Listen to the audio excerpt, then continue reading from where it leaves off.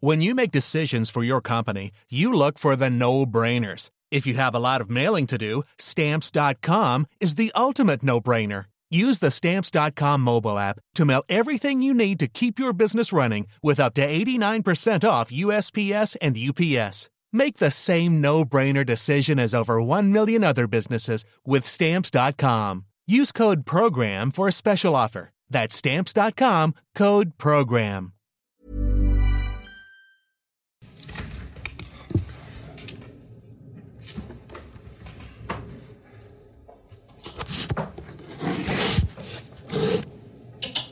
I'm on a call with Uri Geller, but I'm not here to talk about telekinesis.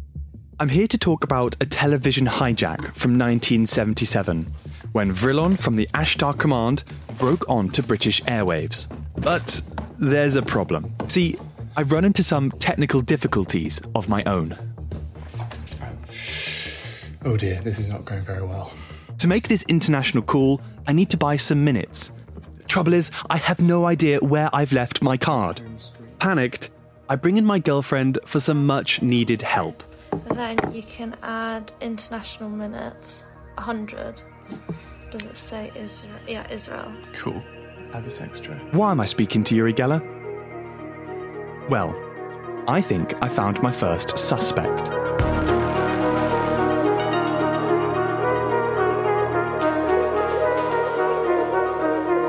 I'm Tommy Trelawney. This is The Interruption, a podcast from Stack.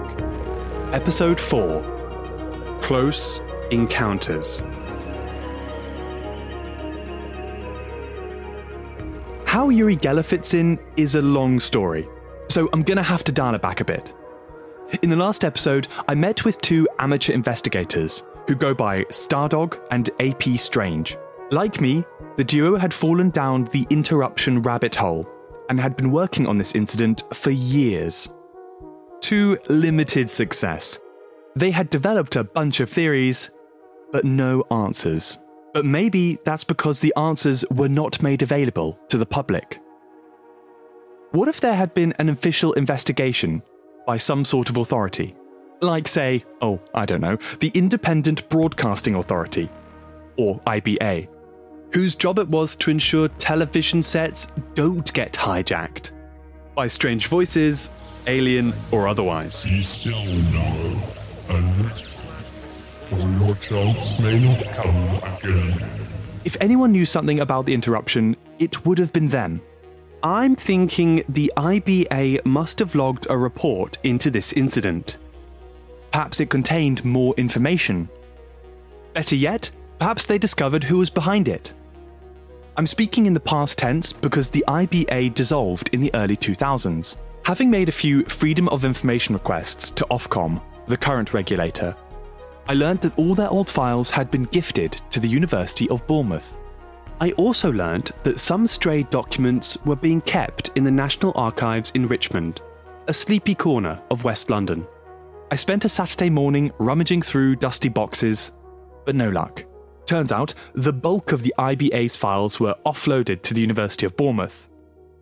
They also had documents belonging to Southern Television, which was the TV station that got interrupted. I'm not sure if this report even exists, but chances are it'll be tucked away in those archives. It was time for a road trip. Or a rail trip. It's 6:30 a.m. and I'm on a train. At 2 hours 10 minutes, it's quicker than driving. With me on the train is my producer, Nikki. We're on the Early Bird Express from London Waterloo, so she's trying to catch up on some sleep. I had already had a coffee, so was wide awake. I spent the journey looking out the window, watching the scenery go by. It was like I was in a movie, or some sort of investigative podcast, where the protagonist mulls over the case at hand. I was thinking about that bizarre alien message and what it must have been like to witness it firsthand. I was playing that broadcast over and over in my head. You have but a short time to learn to live together in peace and goodwill. Small groups all over the planet are learning this, and exist to pass on the light of the dawning new age to you all. are free to accept. I was thinking about that slow, monotonous voice. Whoever is speaking is leaving clues behind for me. Age of Aquarius, spiritual evolution, Ashtar command. The message contains these strange esoteric phrases. Phrases taken from UFO religions. Maybe the person behind it belonged to one of these groups and wanted to get their message across. Whoever it was, and why they chose to do this, I don't yet know. But I'm hoping that a trip to the archives might prove my hunch right. Or at least give me a nudge in the right direction.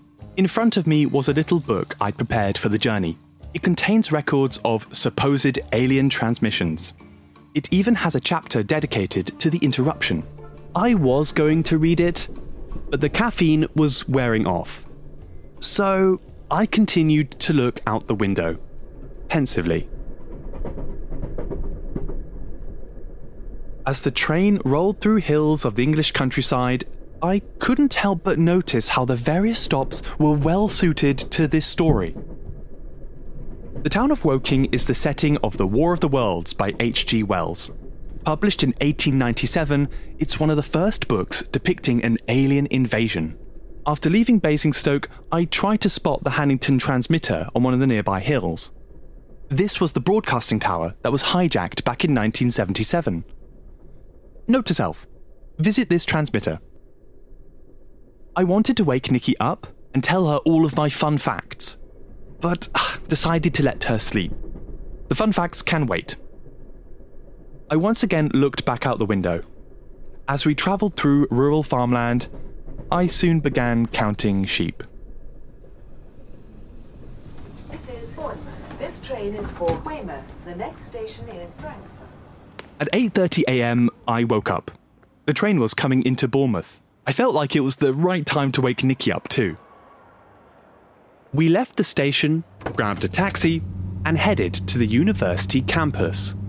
It was a 20-minute drive, just enough time to tell Nikki, and the driver, about my thought-provoking journey. Okay, this way. It's a shaky start. We're all right. It's okay. We're getting there. This is official UFO business.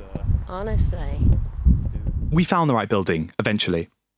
Waiting for us was Louise, the librarian, who took us into a small room with a pile of boxes they had kindly prepared for us. Each one contained files relating to the Independent Broadcasting Authority and Southern Television.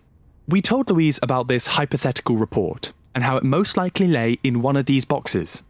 By the tone of her voice, Louise was surprised that we wanted to read those files. She told us they'd been gathering dust for years. No one had really looked through them. Well, until now. Closing the door behind her, we began sifting through the boxes. Right, how do you want to work through these? We figured out a system. Nikki took one half and I took the other. Each box was full of files, pages and pages of old documents, financial records, program listings, audience figures, and so on. Oh, this might be kind of interesting. I found a complaint letter, written by Southern's chief technical engineer, Basil Bultitude.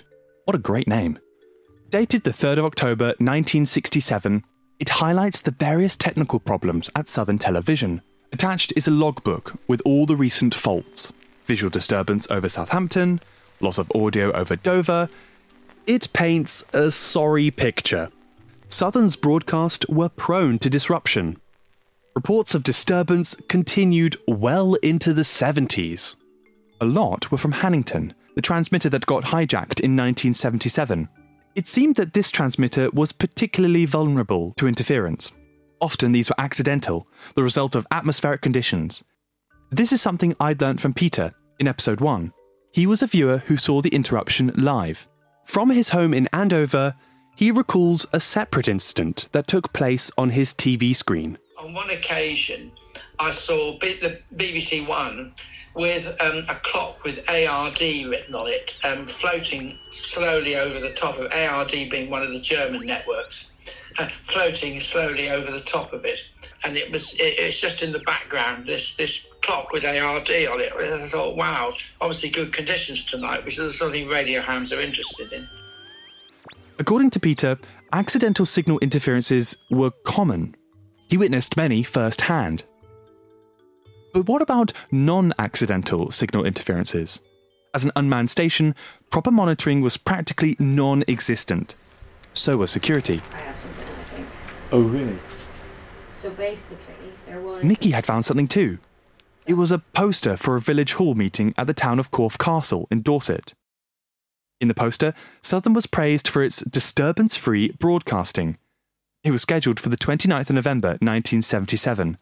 That's 3 days after the interruption. Talk about awkward timing. Basically going to get like high colour television for the first time. It was going to get ITV, BBC, but they needed to know whether their regional channel would be Western, because obviously it's somewhere between the two. Okay, right, Western or Southern. Is it not ironic that they called Southern the one that was largely technically satisfactory and the other one that it had interferences due to atmospheric conditions, and before that village hall day, 3 days before, Southern had a really big breach, yeah. Interruption. Despite the television hijack mere days before, Southern was still being advertised as the disturbance-free option. From what I'd recently learned, this rosy description is very different to what was being said internally. The poster also says that the then head of the IBA's Engineering Information Service, Dr. Boris Townsend, was going to be in attendance to answer any questions people may have. I suspect there would have been one question on everyone's lips. Was it true they'd recently been hijacked? And what's the age of Aquarius? Needless to say, it would have been pretty uncomfortable for those running the meeting. I'm speculating here, but it all adds another level to this hoax. Get the alien message heard, but also embarrass the authorities in the process. 2 birds, 1 stone. Whoever did this must clearly have had a mischievous streak, and were not afraid to break the law. But what had inspired them to go to such length to broadcast this alien message? They must have had a good reason to do this. We kept looking through the files, but found nothing that was directly related to the Southern Television interruption. No report had been made on the 26th of November 1977, or in the weeks and months that followed. We double-checked the files. Triple-checked them. Nothing. Oh, in the little, teletext. How do I change that? Oh, I can go into channels. What is it an online TV? As you can hear, 4.5 hours in that small room had us questioning our sanity. The Bournemouth archives didn't seem to have the report we were looking for. Perhaps it was being kept someplace else. Maybe someone had binned it. Or what if it never existed in the first place? I was beginning to think that by then they had stopped logging incidents. There was a good amount of record keeping in the 60s, but by the 70s, they seemed to fizzle out. Eventually, Nikki and I agreed to call it a day. I will stop this report. Should I do the same here? Yes, this one. On the train back from Bournemouth, I caught up on that reading. In front of me was Out of the Stars by the Reverend Robert Short. He was a prolific American contactee and claimed to channel alien voices. If you're a fan of Louis Theroux's Weird Weekends, you may have heard of him before. This is Central Control. This is Central Control. Stand by. The reason why I'm reading this book by Robert Short is that he was familiar with the interruption. As I mentioned earlier, there's an entire chapter about it. Leafing through the pages, it's probably the best reading I've found on this topic, even if the author is convinced that Ashtar Command was actually behind it. In the chapter, he talks about a group that seems to have known about the incident before it happened. You've heard from one of them before, Sir John Whitmore. If you recall back in episode 2, he was the only person who entertained the idea that there was more to the alien message than the media had assumed. The people who did it would have had a considerable knowledge of esotericism and the beliefs and so on of this field. This looks like something that was very knowledgeable, and I personally believe that there's a lot more to it than was published in the Times. A former race car driver, Sir John was one of the UK's foremost experts in alien encounters, along with the likes of Rex Dutter. John had been invited on the London radio station LBC to comment on the television disturbance, and also discuss his recently published book. You see, he'd been part of a team that had allegedly made contact with alien life. The book is very compelling and in fact goes into great detail about your contact with these extraterrestrial beings. When did you start making contact and how was it established? Well, this was 3.5 years ago. I should say that I've been involved with the sort of research into mind and psychological research and other aspects of the paranormal, so to speak, for a very long time. But this particular project came up about 3.5 years ago. And I'm working with Dr. Puharich, who was the man who's a scientist who discovered Uri Geller in Israel a long time ago. In 1974, John travelled to Israel to meet with a scientist named Dr. Andrea Puharich. The pair had embarked on a rather unusual research project. They were looking into contactees and whether human beings really could channel alien messages. One of their subjects was Phyllis Schlemmer, a medium who had been in contact with an alien called Tom. With Dr. Puharich's guidance, Phyllis would enter a trance and allow Tom to speak through her. The channeling sessions would be recorded via a tape deck and then written in a book. Many of these alien communications were warnings, urgent appeals for Earthlings to embrace peace and ditch nuclear weapons. Are you thinking what I'm thinking? Sounds an awful lot like something Vrillon would say. All your weapons of evil must be removed. The book is full of messages like this. There's talk of a new age, spiritual evolution, and some sort of great awakening that's on its way. I was having déjà vu. And this was from 1974, 3 years before the interruption. There had to be a link to the television hijack. There had to be. Well, maybe there is. Listen to what John has to say about the way aliens can communicate with us Earthlings. If there were to be voice communication with space, it would come either in the form of mediums in trance or in the form of intervention on our media. Did you catch that? Intervention on our media. John alludes to an alien intervention on our media. And what does the media include? That's right, television. But that's not all. Listen to what John says next. And in fact, we've been involved in both of these. Okay, hold up. We've been involved in both of these? What does he mean by this? Is John saying that he'd been involved in an alien scheme to interfere with human media?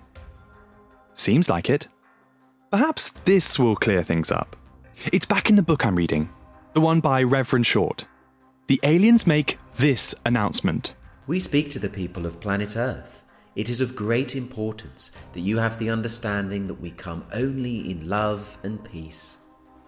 We convey to Sir John Whitmore and to Dr. Puharich that we would interfere on your radio and television communication systems to relay when the civilizations are coming close to landing on your planet Earth. It is now in motion. I couldn't quite believe what I was reading. John Whitmore and his partner, Dr. Puharich, had apparently been given a suspicious heads-up of an alien scheme to interfere with radio and television systems. I really didn't believe what I was reading when I saw a time frame for the event, between the 18th and the 22nd of November. Okay, it's not the 26th, but still. An alien warning, via the media, in November? Come on, what are the chances? If you haven't guessed this by now, I think that Sir John Whitmore and Dr. Andrea Puharich were involved in the interruption. Have I really just solved this case? On a train from Bournemouth? Well, not quite yet. I need more evidence that connects them to the incident, beyond some words on a page. I would reach out to them for a comment or an interview, but both of them have sadly since passed away. It was a long time ago, after all. If they really were behind it, as I'm thinking, I'm going to have to talk to somebody who is connected to their little research project. Anybody. Enter... Hey, Tommy. Uri Geller.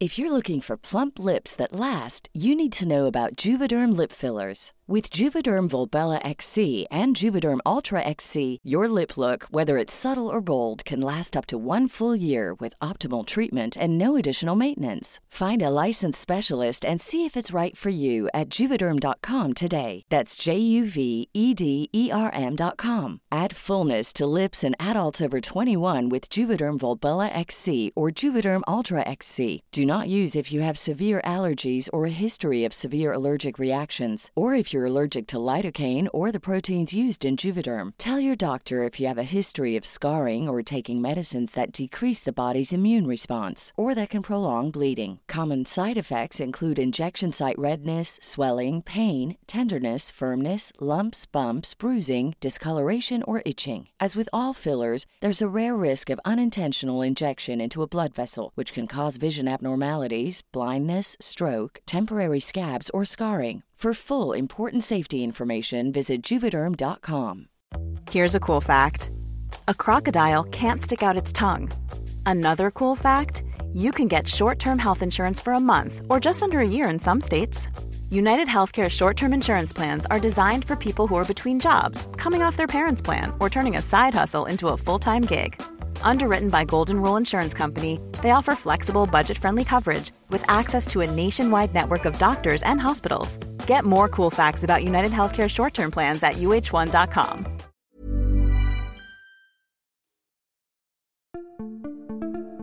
Uri Geller is linked to all this, to the duo who I believe was behind that alien broadcast. How? Back in that LBC recording, when John talks about his UFO research with Dr. Puharich, there was someone else in the picture. Let me play that tape again. I'm working with Dr. Puharich, who was the man who's a scientist who discovered Uri Geller in Israel a long time ago. Uri Geller, the celebrity illusionist. As a parapsychologist, Dr. Puharich was always looking for real-life examples of the supernatural. While he was visiting Israel, he heard rumours of a man who could bend cutlery with his mind. Uri Geller. To Dr. Puharich, Geller was no ordinary street magician. No, he believed that this young man had psychic powers. He had found a subject for his unusual line of research. He invited Uri to his lab in America to undergo scientific testing. But Uri was no guinea pig. He was a showman. In 1973, he appeared on the biggest show on primetime, The Tonight Show, with Johnny Carson. The host handed him a spoon, wanting to see one of his displays. But things didn't go as planned. Okay, gently lift. I'll hold it here. Gently lift up. You see if it's bent there. Yes. Yes, it is. It is. Yes. It's bending more. Can you see it? It is very much bent, I should say. Now where? It was very straight. No, it was straight. I hope the camera can focus on this. Oh, it's. Yeah. The spoon is completely straight. Even Uri admits it. Sarge, we are back. Uri was telling me you don't feel what, strong tonight? I don't feel strong. It's not all tonight. Right now I'm feeling being pressed, and then I can't. Well, I'm not trying to press you. I really not. No, you're only telling me. Well, will you try that or that? Well, I thought that was the idea of. No, I'm not. No, I'm not trying to push you down. Despite the humiliation, Uri continued to appear on TV. In fact, the incident seemed to have made him more famous. There was now some added controversy to him. This controversy would follow him, from his close friendship with Michael Jackson to how he sued Nintendo for allegedly making a Pokemon in his likeness. It's Kadabra, by the way, the psychic type who wields a silver spoon. Despite the controversies, the discovery of Uri Geller was Dr. Puharich's greatest achievement. In 1974, he released Uri's official biography, where he reveals more of his amazing abilities, including how he'd been given his powers by extraterrestrials. That's right, aliens. To Dr. Puharich, Uri Geller is the alien messiah. You'll have to read the book. Okay, so if Uri had been involved in Dr. Puharich's research, including the alien bits, then he might have known about the interruption in 1977. By strange circumstance, a celebrity spoon-bending illusionist was the only thing between me and the truth. Maybe he wasn't involved, but he knew the people that were. Putin, there's a website out there that gives an example that if a nuclear bomb, not a big one, a fast one, hits Scotland, 155,000, 200,000 people will perish. This is serious stuff, and I have a warning for you, Putin. I urge you all to read my warning, all of you, and I'm serious about it, very. Uri Geller is, and has always been, quite out there. Case in point, his Twitter. When I found him, he just posted a peculiar video. Yuri's standing there. He's angry. In the background is a picture of Vladimir Putin and a nuclear explosion. Published alongside the video is an open letter. It's a message to Putin directly, and a threat. If a nuclear strike hits Scotland, then Yuri will have no option but to unleash the full force of his powers. He closes with an unusual detail. I'll read it out. There are also forces far, far greater than you can imagine that I am sure will intervene to prevent you from starting a nuclear war. They are watching and waiting, and they will stop you. You have been warned, Uri Geller. Reading this for the first time, I genuinely felt a shiver. I knew the they Yuri was talking about. The same they that would intervene on a British television station. How do you get a celebrity interview? Especially when it's on a subject so strange. I couldn't reach him via Twitter, so I wrote into the Uri Geller Museum in Israel. Yes, such a place exists.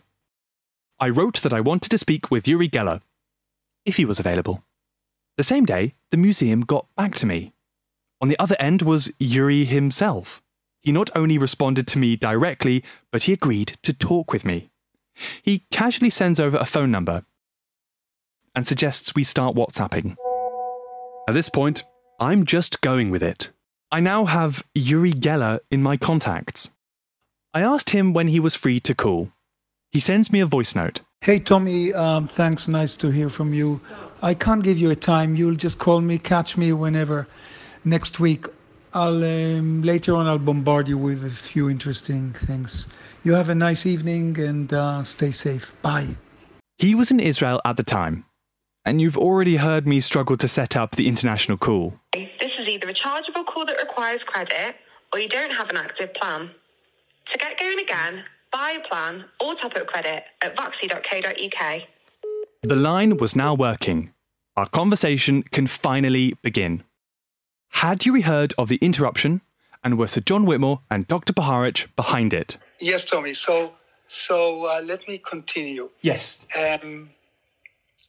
Going back to the very early 70s, actually, and they sent Andrei Puharich, to test me in Israel first, just to make sure that, what I do is real.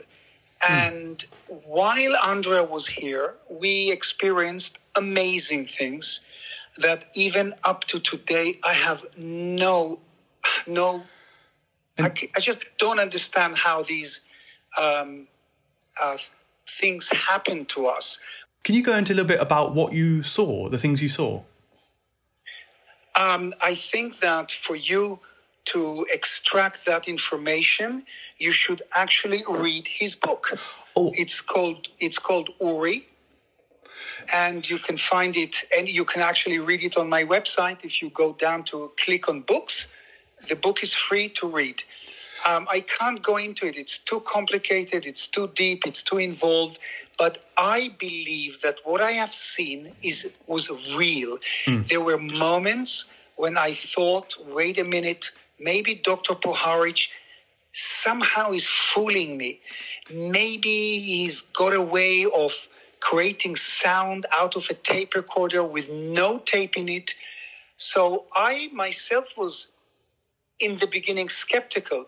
But then I had to accept the phenomena. What I was seeing and hearing was real. I've read that book, and it's absolutely fascinating. It's a really, really good read. I've also read your autobiography at the same time. And something that strikes me that he said was Dr. Baharich believed that you were gifted these powers that you have from extraterrestrial entities. Well, he actually truly believed that. From what I read about Yuri, he was reluctant to confirm whether Dr. Baharich's beliefs about him were actually true. The belief that Yuri had been gifted his powers by aliens. But he didn't quite deny it either. He hadn't gotten round to talking about the interruption yet.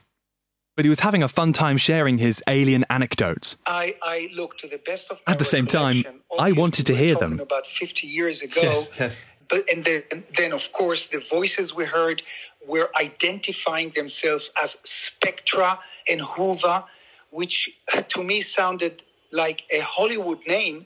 But that's what I heard. Yeah. So I just went with the flow with Andrea. So no doubt there is some type of a higher intelligence that is watching us, that is absorbing or observing us. And I definitely believe that in the coming 20 years, maybe up to 60 years, there will be a tangible landing. Do you think? There will, a UFO will land here, or something with extraterrestrial will happen that will, show the world that, hey, we're real. Here we are. I could feel the conversation derailing. Oscar Wilde 100 years ago said something so perfect for me. He said, there is only one worse thing in life than being talked about, and that's not being talked about. There is no such thing as bad publicity. As long as you spell my name correctly, thank you very much. I hadn't asked him about the controversies, but he seemed eager to address them. So that's my belief system. This is why I'm still on the cover of the tabloids in Britain, in Japan, all over the world, because I truly believe that they do exist. We'll be foolish to say that the universe, the cosmos is empty. There's no life. No, there's no such thing. So I'm a great believer. Anyhow, Tommy, listen, before I sign off with you, tell me a little about yourself. How old are you? This I was not expecting. I meant to be the one asking the questions. So I'm 24 years old. Wait, let me ask the questions. Oh, yes. And did you finish university? Yes, I did. What was your subject? So I have just done my master's at Cambridge, which was Old Testament theology. Yuri continues to ask me for my information. Where do my parents live? What are my ambitions in life? Yuri had turned the tables. He was now interviewing me. Perhaps unwisely, I gave him my personal details. Having heard what he needed, he offered me some advice. Let me give you some little advice. Since you're young and you're motivated and you're inspired to be successful. Remember these words. If you can go there with your mind, you can go there with your body. Whatever you can visualize, Tommy, you can materialize. Yeah, that's actually really resonated with what's going on with me. So thank you so much for the advice. Thank you. You're welcome, and a big hug from me. Positive energy. Yes, likewise. And whatever I told you, if it's good quality, you can use it in your podcast or whatever you do. Perhaps it was his psychic charms that he'd managed to hijack my podcast. I'll stay in touch with you. Every time I do something interesting, I'll let you know. That'd be great. That'd be fantastic. Okay. Well, take care. Bye. Bye. Bye. Oh my gosh. I am very nervous. I did it. Not really sure what I found. I was a bit too flustered from earlier. Okay, cool.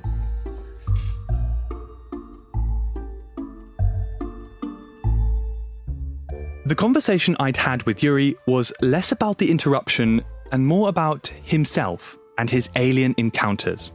I had mentioned the incident at the start of the conversation, but it went over his head and the discussion went elsewhere. In the back of my mind, I didn't think he was even familiar with the event. With Yuri being the last link to Sir John and Dr. Baharich, I'd feared that I'd reached a dead end. In the rush of excitement of finding this lead on the train, I'd missed some important details. Firstly, we have that audio of John commenting on the incident itself. Although he believes in the spirit of the message, he doesn't go much further. Plus, if it was him, why would he be on the radio talking about it? Secondly, there's the date. The time frame of the 18th to 22nd of November doesn't have a year attached. It might not have been 1977. The doubts were creeping in. It was an astonishing coincidence, but it could just be that. A coincidence. I began to suspect it was a case of an infinite monkey theorem. It's the idea that if you have a room of monkeys hitting random keys on a typewriter, given enough time, one will eventually write out the complete works of Shakespeare. It was only a matter of time until I stumbled across talk of an alien intrusion on the television. In this case, I stumbled across Sir John Whitmore and Dr. Baharich.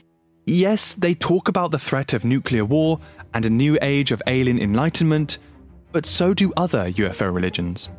I'd arrived at my first dead end. It was a new feeling, and not a nice one. I'd got so excited at the promise of answers, only to be thrown back to square one. I was starting to see why this case had remained unsolved for 45 years. The incident was such a long time ago, whoever was involved might not even be around anymore. I also realised that fixating on the alien message was leading me down a very specific path. The kind of path that takes you to Uri Geller.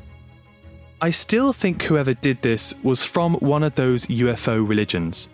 But maybe I'm starting at the wrong place. I was focused on the motive. What if I paid attention to the method? If I found out how this was done, maybe I can find out who did it. I was reminded of an offhand remark that Professor Michael Rothstein had made, all the way back in episode 2. If they had to hook up with somebody with electronical skills, I don't know if they had them themselves, but I think it's an attempt to distribute an idea, a notion that is credible and trustworthy. There was this whole other angle that I had not yet explored. How? How does someone manage to hijack a television station? If they had to hook up with somebody with electronical skills. Hooking up with somebody with electronic skills. And it's probably loft. It's probably in someone's loft now where it's been for all those years. But that's next time on The Interruption.